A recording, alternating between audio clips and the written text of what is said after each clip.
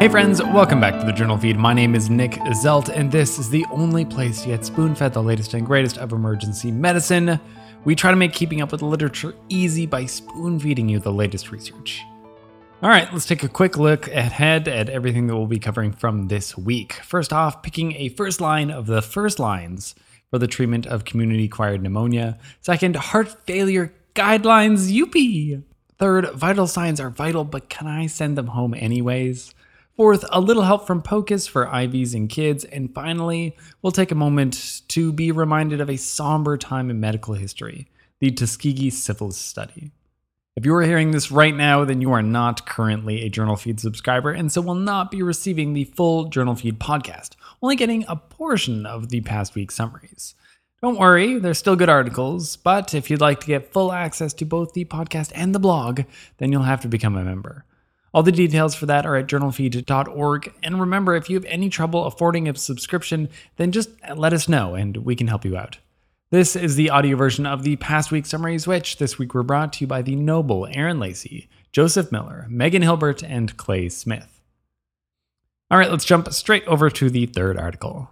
Outcomes of patients discharged from the pediatric emergency department with abnormal vital signs, out of the American Journal of Medicine. Vital signs, signes vitaux in French, or believe it or not in Japanese, it's baitaru sign, which is funny. I'm learning Japanese, so I just wanted to look that one up. And Japanese steals a lot of kind of English words and just makes them sound Japanese. I love it. Anyways, we know that discharging elderly patients with abnormal vital signs predicts bounce backs. But what about in kids? They're way more resilient. This study was a retrospective cohort study of 83,000 patients less than 18 years old discharged from a tertiary academic pediatric emergency department. 18% of these cases were discharged with vital signs which were below the 5th or above the 95th percentile of normal. That is to say, they were not normal vital signs. Among these patients with abnormal vitals, 2.3% had a bounce back visit for a related condition, and about a fifth of those returning children, so 0.5% of the total, were admitted after returning. This seems pretty low all by itself and was not significantly different than the numbers seen in children who were discharged with normal vital signs. Now, there were some children who were more likely to bounce back with these abnormal vitals. That is, if they had more than one abnormal vital sign, an odds ratio of 1.6, were less than 3 years old, an odds ratio of 1.7, or had high acuity during the initial visit, an odds ratio of 1.3. None of the returning children died, arrested, or were intubated, but 4 did go to the pediatric ICU. Essentially, if you think they're safe to go home despite an abnormal vital sign, and then you're probably right, and they're no more likely to be returning back than anybody else. If they're younger than 3 years old, though, have more than one abnormal vital sign, or were quite sick when they first came in, then maybe just double check you're okay with them leaving. In a spoonful, it may not be necessary to double check that all the vital signs have normalized in children who are safe to go home by your gestalt. They were no more likely to return to the emergency department than those discharged with normal vital signs. And then the fourth article, titled Ultrasound for Pediatric Peripheral Intravenous Catheter Insertion, a Systematic Review, out of the Journal of Pediatrics. Many pride themselves on their IV cannulation skills, and that's fair because it can be pretty tricky.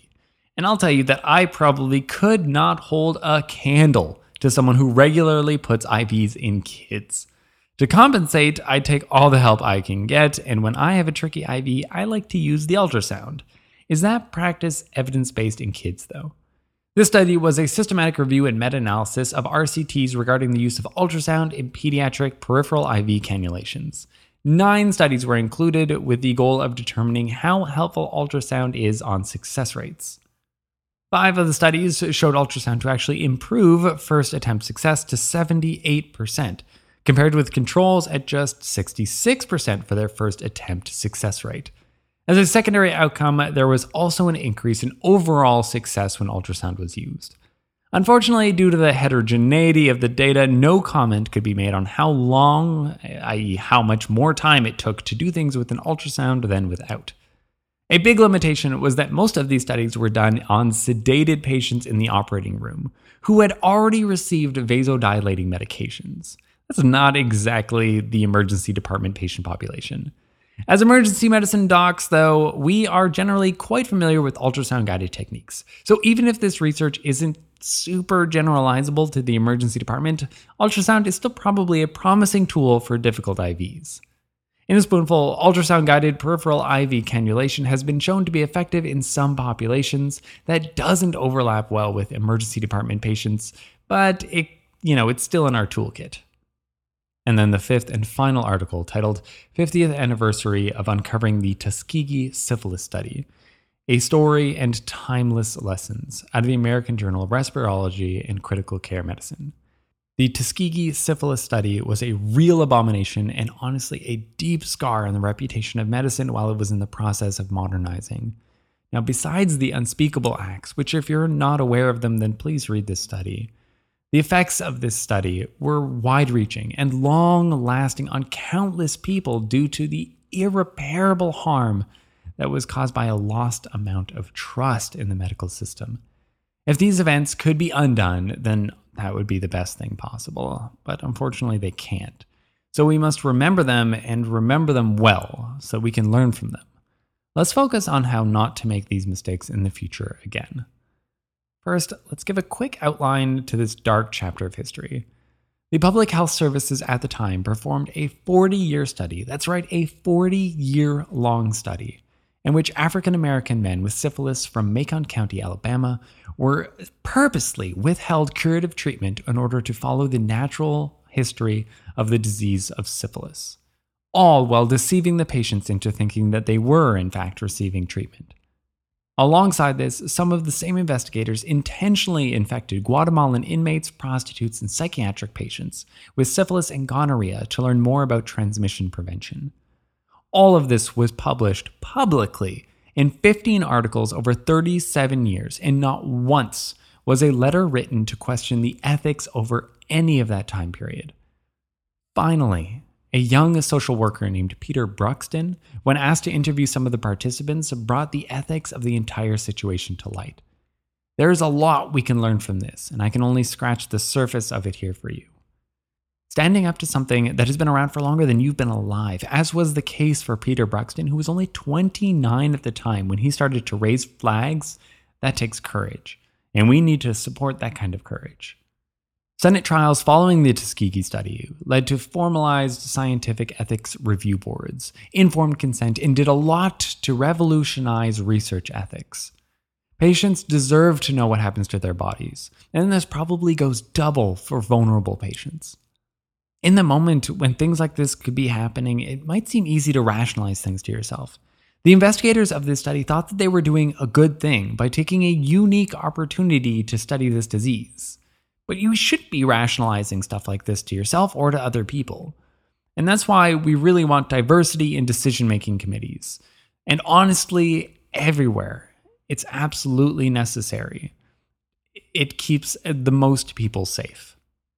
In a spoonful, what happened in the Tuskegee syphilis study was absolutely unacceptable.